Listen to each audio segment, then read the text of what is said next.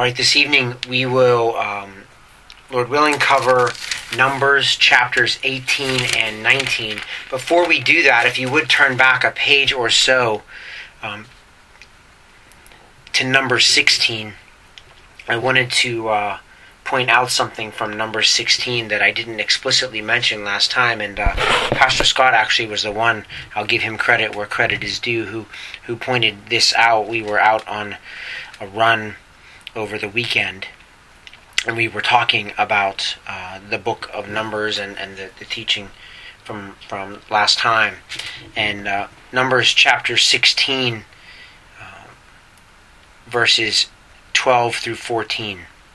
Then Moses sent a summons to Dathan and Abiram, the sons of Eliab, but they said, "We will not come up.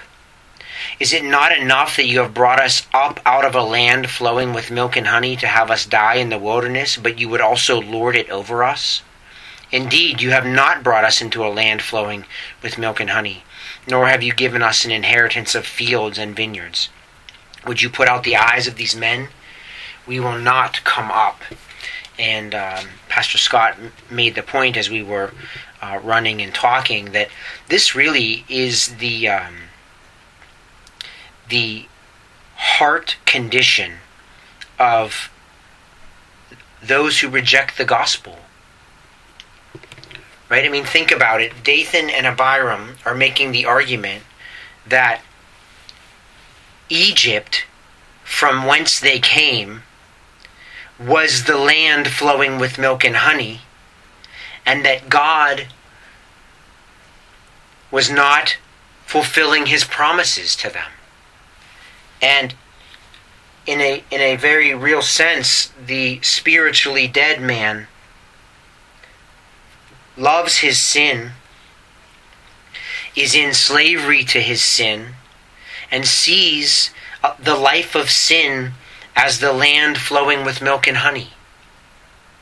And when that same man is presented with the glories of the gospel, the benefits, frankly, of the gospel, the promises of the gospel in this life and in the next, the true land flowing with milk and honey, the unregenerate man rejects all of that and sees his sin, specifically his slavery to sin, as that which is to be desired.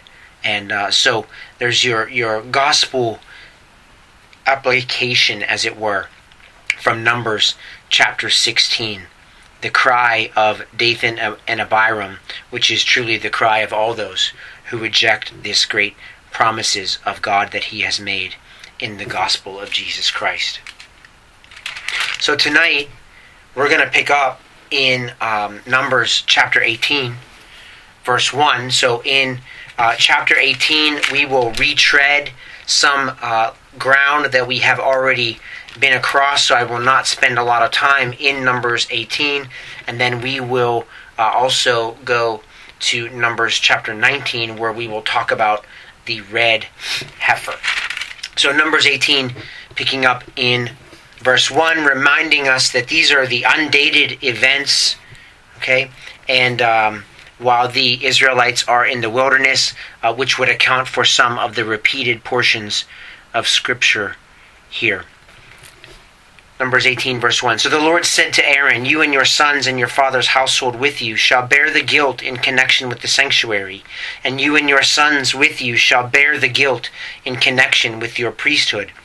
And so I just want to pause here and point out that what this means is that the Levites, and specifically Aaron's family, is charged with the protection of the tabernacle and the protection of their fellow Israelites. And we'll see as we get to verses 4 and 5 what this protection really is from. Verse 2, "But bring with you also your brothers, the tribe of Levi, the tribe of your father, that they may be joined with you and serve you, while you and your sons with you are before the tent of the testimony. And they shall thus attend to your obligation and the obligation of all the tent. But they shall not come near to the furnishings of the sanctuary and the altar, lest both they and you die. and they shall be joined with you and attend to the obligations of the tent of meeting, for all the service of the tent, but an outsider may not come near you. So you shall attend to the obligations of the sanctuary and the obligations of the altar, that there may no longer be wrath on the sons of Israel. So we see here that the priesthood is tasked with protecting the tabernacle and protecting the Israelites from the tabernacle.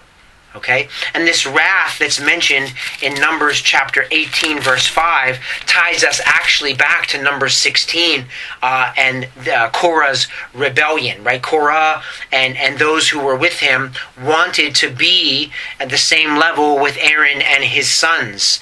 Okay, and for that desire, God's wrath was poured out on them. And Aaron and his sons now are tasked with not only protecting the tent of testimony or the tabernacle, but also protecting the Israelites and keeping them as far away from the tent of meeting as they must be, so that God's wrath will not be poured out on them. Verse 6. And behold, I myself, God speaking, have taken your fellow Levites from among the sons of Israel. They are a gift to you, dedicated to the Lord, to perform the service for the tent of meeting. But you and your sons with you shall attend to your priesthood for everything concerning the altar and inside the veil, and you are to perform service. I am giving you the priesthood as a bestowed service, but the outsider who comes near shall be put to death. So we see this repeated warning for the common Israelites who are not of Aaron and his family, that they ought not to come near to the tent of testimony. And I just note here that in chapter 18, verse 1, the Lord said to Aaron. So it's relatively rare that the Lord speaks to Aaron alone. The Lord, of course, speaks to Moses, and on occasion the Lord speaks to Moses and Aaron. But we see here in verse 1, and then also as we pick up in verse 8, that the Lord is speaking specifically to Aaron in these two cases. Verse 8, then the Lord spoke to Aaron. Now behold, I myself have given you charge of my offerings, even all the holy gifts of the sons of Israel. I have given them to you as a portion, and to your sons as a perpetual allotment. This shall be yours from the most holy gifts, reserved from the fire. Every offering of theirs, even every grain offering, and every sin offering, and every guilt offering, which they shall render to me, shall be most holy for you and for your sons. As the most holy gifts you shall eat it. Every male shall eat it. It shall be holy to you. This also is yours, the offering of their gift, even all the wave offerings of the sons of Israel. I have given them to you and to your sons and daughters with you as a perpetual allotment. Every one of your household who is clean may eat it. Verse 12. All the best of the fresh oil and all the best of the fresh wine and of the grain, the first fruits of those which they give to the Lord, I give them to you. The first ripe fruits of all that is in their land, which they bring to the Lord, shall be yours. Every one of your household who is clean may eat it. Every devoted thing in Israel shall be yours. Every first issue of the womb of all flesh, whether man or animal, which they offer to the Lord, shall be yours. Nevertheless, the firstborn of man you shall surely redeem, and the firstborn of unclean animals you shall redeem. And as to their redemption price, from a month old you shall redeem them by your valuation, 5 shekels in silver, according to the shekel of the sanctuary, which is 20 gerahs. Verse 17, but the firstborn of an ox, or the firstborn of a sheep, or the firstborn of a goat, you shall not redeem. They are holy. You shall sprinkle their blood on the altar, and shall offer up their fat in smoke, as an offering by fire for a soothing aroma to the Lord. And their meat shall be yours. It shall be yours like the breast of a wave offering, and like the right thigh. All the offerings of the holy gifts which the son of Israel offered to the Lord, I have given to you and your sons and your daughters with you, as a perpetual allotment. It is an everlasting covenant of salt before the Lord to you and your descendants with you. So we see that these gifts which are being offered on the altar as a normal part of the sacrificial system of the Israelites, these are those from which the priesthood should eat. And we see in verse 19 of Numbers 18 this covenant of salt, which we saw previously back in Leviticus chapter 2, verse 13. Verse 20, then the Lord said to Aaron, you shall have no inheritance in their land, nor own any portion among them. I am your portion and your inheritance among the sons of Israel. And to the sons of Levi, behold, I have given all the tithe in Israel for an inheritance, in return for their service which they perform, the service of the tent of meeting. And the sons of Israel shall not come near the tent of meeting again, lest they bear sin and die. Only the Levites shall perform the service of the tent of meeting, and they shall bear their iniquity. It shall be a perpetual statute throughout your generations, and among the sons of Israel they shall have no inheritance. For the tithe of the sons of Israel, which they offer as an offering to the Lord, I have given to the Levites for an inheritance. They shall have no inheritance among the sons of Israel. Verse 25. Then the Lord spoke to Moses, saying, Moreover, you shall speak to the Levites and say to them, When you take from the sons of Israel the tithe which I have given you from them for your inheritance, then you shall present an offering from it to the Lord, a tithe of the tithe.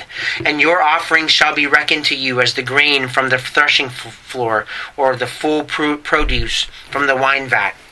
So you shall also present an offering to the Lord from your tithes, which you receive from the sons of Israel. And from it you shall give the Lord's offering to Aaron the priest. Out of all your gifts you shall present every offering due to the Lord, from all the best of them, the sacred part of them. And you shall say to them, When you have offered from it the best of it, then the rest shall be reckoned to the Levites as the product of the threshing floor, and as the product of the wine vat. And you may eat it anywhere, you and your households, for it is your compensation in return for your service in the tent of meeting. And you shall bear no sin by reason of it, when you have offered the best of it. But you shall not profane the sacred gifts of the sons of Israel, lest you die. So this latter portion here of Numbers chapter 18 is we see how the Levites, just to be frank about it, made their living, right? So they ate from the offerings of the sacrifices, and they were paid from the tithes of the people of Israel. And tithe just means 10%, the first 10%. Here, and so all of the Israelites were tasked with bringing the first 10% of all of their gains, and of course in a primarily agricultural society, those would be offering of the first fruits, and we see here that those tithes are brought into the tabernacle or later into the temple, and from those tithes the Levites made their living. And of course we saw in verse 26 of Numbers chapter 18 that the Levites then were to return for the service of the tabernacle the tithe of the tithe. So the 10% of the 10% they had received as their wages. Okay, so much of this we have seen previously. I don't necessarily want to retread this ground, so we will jump here into Numbers chapter 19. Let me say one more thing about Numbers chapter 18. So we saw again in verse 20, Then the Lord said to Aaron, You shall have no inheritance in their land, nor own any portion among them. I am your portion and your inheritance among the sons of Israel. So we saw this before.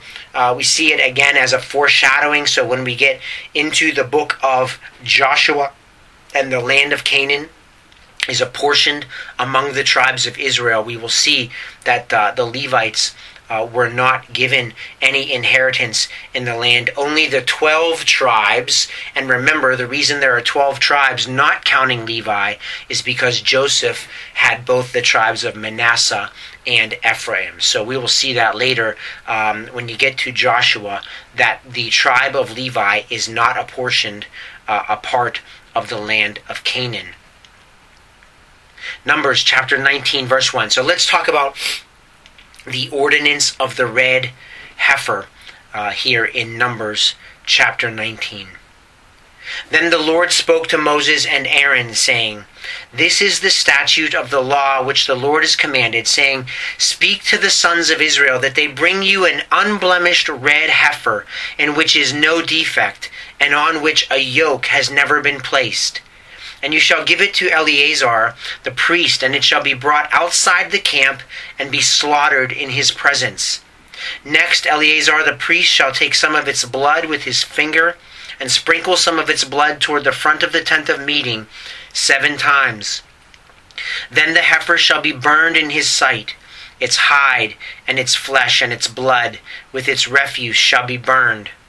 And the priest shall take cedar wood and hyssop and scarlet material, and cast it into the midst of the burning heifer. The priest shall then wash his clothes and bathe his body in water, and afterward come into the camp. But the priest shall be unclean until evening. The one who burns it shall also wash his clothes in water and bathe his body in water, and shall be unclean until evening. Now a man who is clean shall gather up the ashes of the heifer and deposit them outside the camp in a clean place. And the congregation of the sons of Israel shall keep it as water to remove impurity. It is purification from sin. And the one who gathers the ashes of the heifer shall wash his clothes and be unclean until evening. And that shall be a perpetual statute to the sons of Israel and to the alien who sojourns among them. Verse 11, the one who touches the corpse of any person shall be unclean for 7 days. That one shall purify himself from uncleanness with the water on the 3rd day and on the 7th day, and then he shall be clean. But if he does not purify himself on the 3rd day and on the 7th day, he shall not be clean. Anyone who touches a corpse, the body of a man who has died, and does not purify himself, defiles the tabernacle of the Lord, and that person shall be cut off from Israel. Because the water for impurity was not sprinkled on him, he shall be unclean. His uncleanness is still on him. This is the law when a man dies in a tent. Everyone who comes into the tent and everyone who is in the tent shall be unclean for 7 days. And every open vessel which has no covering tied down on it shall be unclean. And also anyone who is in the open field who touches one who has been slain with a sword or who has died naturally, or a human bone or a grave, shall be unclean for 7 days. Then for the unclean person they shall take some of the ashes of the burnt purification from sin, and flowing water shall be added to them in a vessel. And a clean person shall take hyssop and dip it in the water, and sprinkle it on the tent and on all the furnishings, and on the persons who were there, and on the one who touched the bone, or the one slain, or the one dying naturally, or the grave. Then the clean person shall sprinkle on the unclean on the 3rd day and on the 7th day. And on the 7th day he shall purify him from uncleanness, and he shall wash his clothes and bathe himself in water, and shall be clean by evening. But the man who is unclean and does not purify himself from uncleanness, that person shall be cut off from the midst of the assembly, because he has defiled the sanctuary of the Lord. The water for impurity has not been sprinkled on him. He is unclean. So it shall be a perpetual statute for them. And he who sprinkles the water for impurity shall wash his clothes, and he who touches the water for impurity shall be unclean until evening. Furthermore, anything that the unclean person touches shall be unclean, and the person who touches it shall be unclean until evening.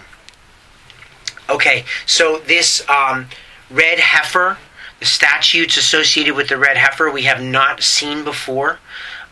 So this is the first time we have seen it. Numbers chapter 19.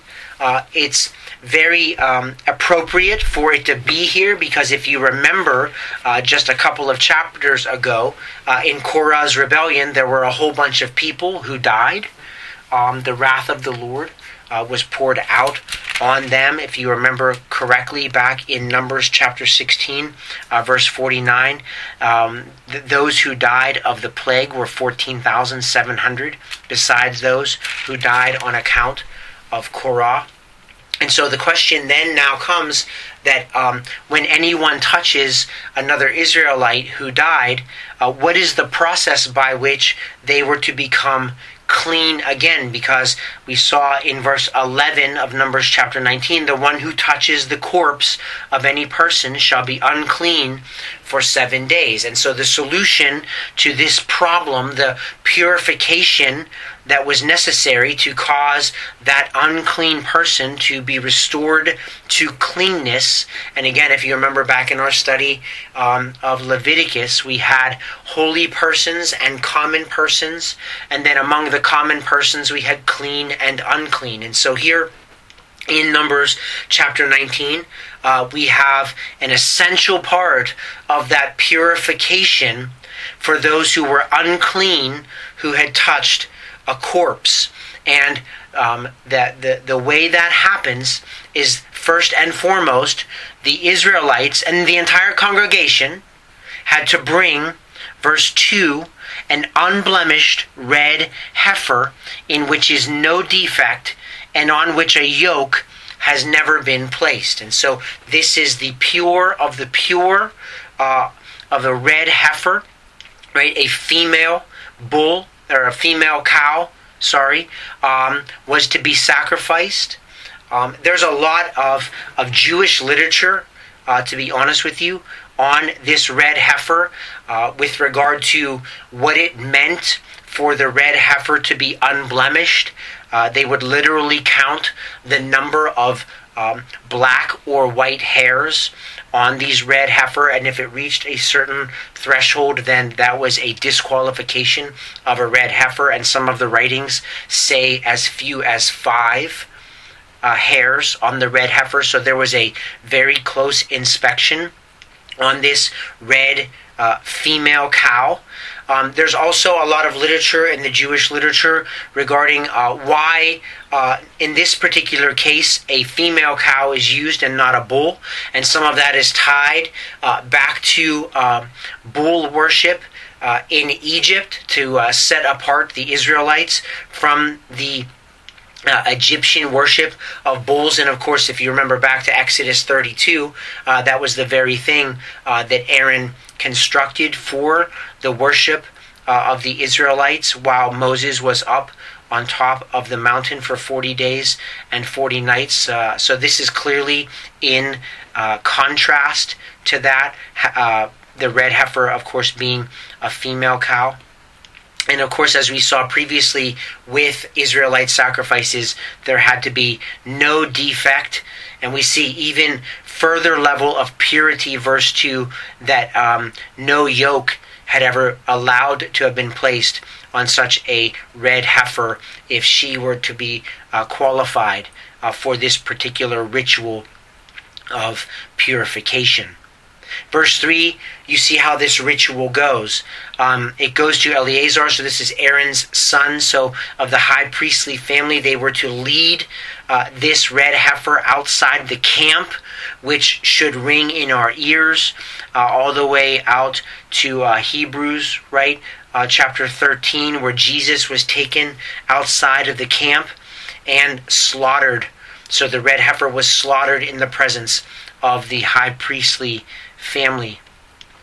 Verse 4, Eleazar would take some of its blood after it was slaughtered, would take it with his finger, and would actually go into the camp, to the tabernacle itself, to sprinkle its blood in front of the tent of meeting 7 times, and then go back outside the camp to where the red heifer, now dead, was, and burn it, the whole thing.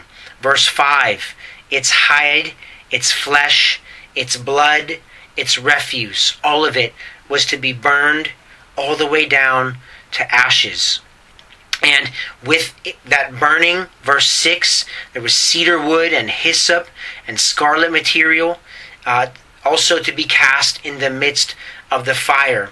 We don't have here an inspired explanation for why that is. Again, lots of Jewish literature on that related to the nature of the cedar wood and the hyssop as well as the scarlet material.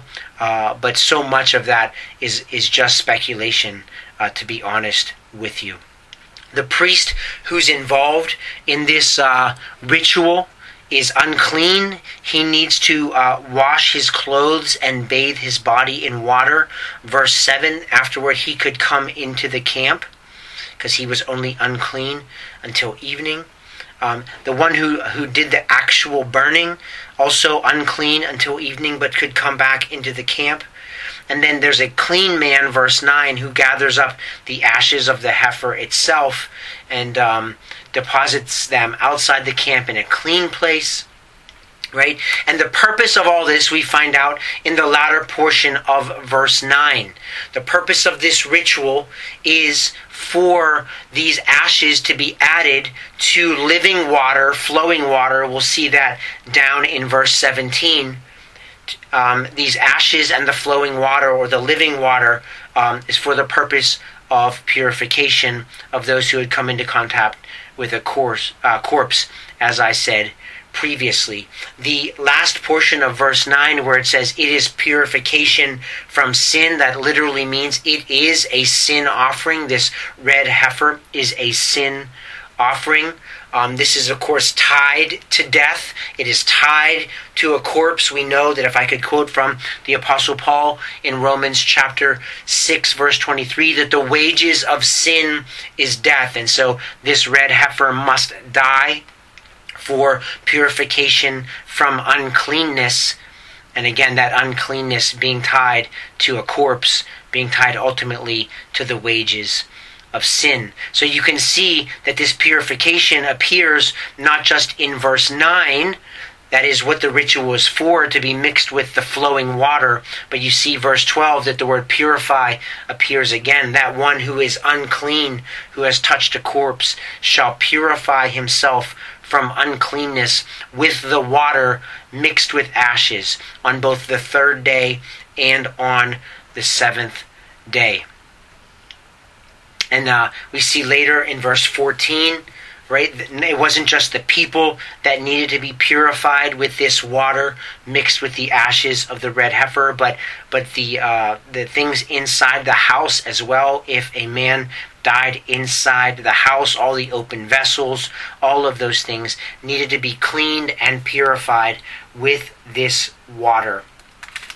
You see verse 18, a clean person shall take hyssop and dip it in the water and sprinkle it on the tent and on all the furnishings and on the persons who were there, and on the one who touched the bone, or the one who or the one slain, or the one dying naturally, or the grave.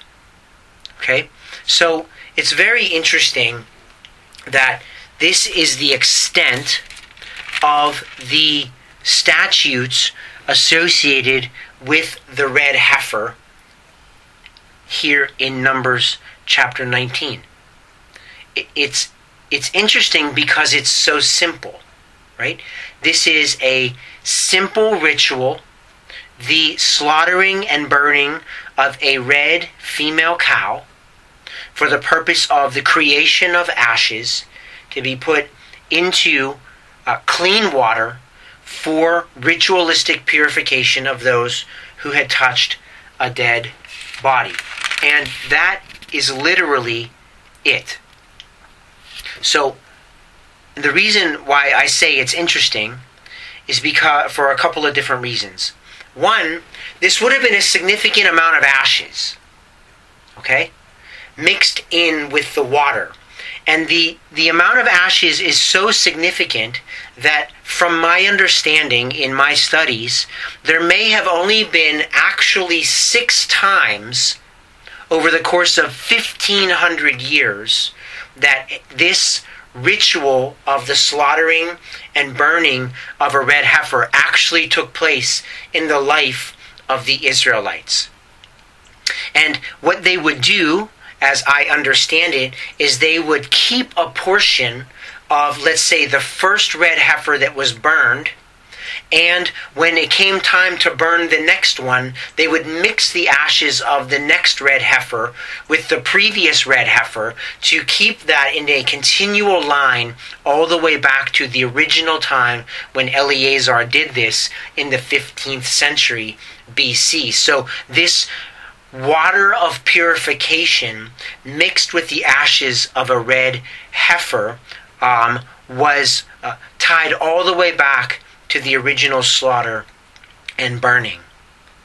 The other reason why it's very interesting, I think, to point out that this is a relatively simple and straightforward ritual applied for the purification of relatively simple and straightforward uncleanness, that is, the touching of a corpse, is that in our day and age, if you just type into your favorite search engine, red heifer ritual, you will get a lot of hits. And those hits are primarily tied to a certain type of eschatology.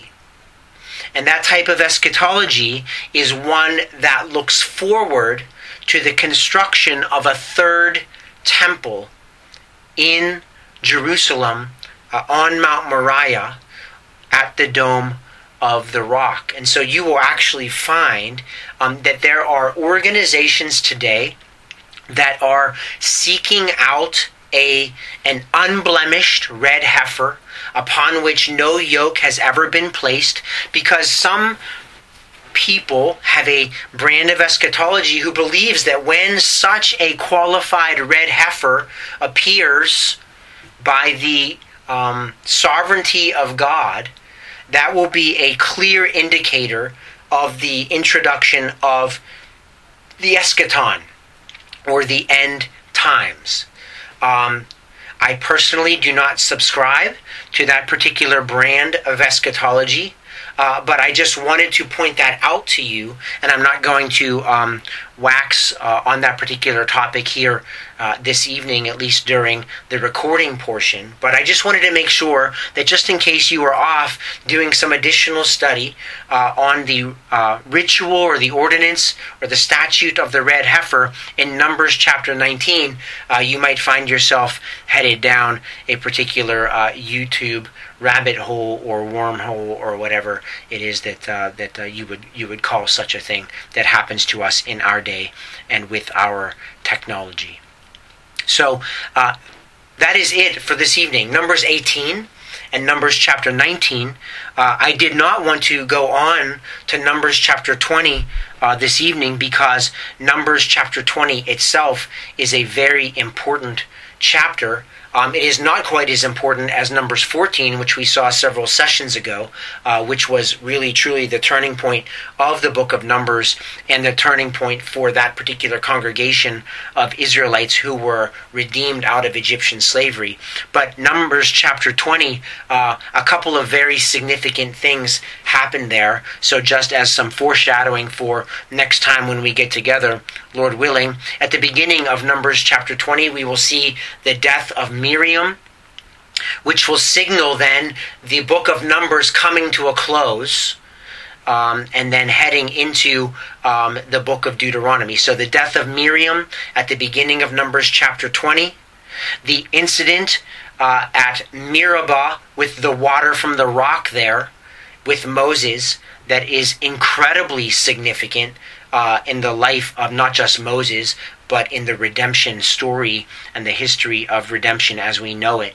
And then it ends up in Numbers chapter 20 with the death of Aaron as well. And so I wanted to leave Numbers chapter 20 for next time, and Lord willing, that is where we will pick up.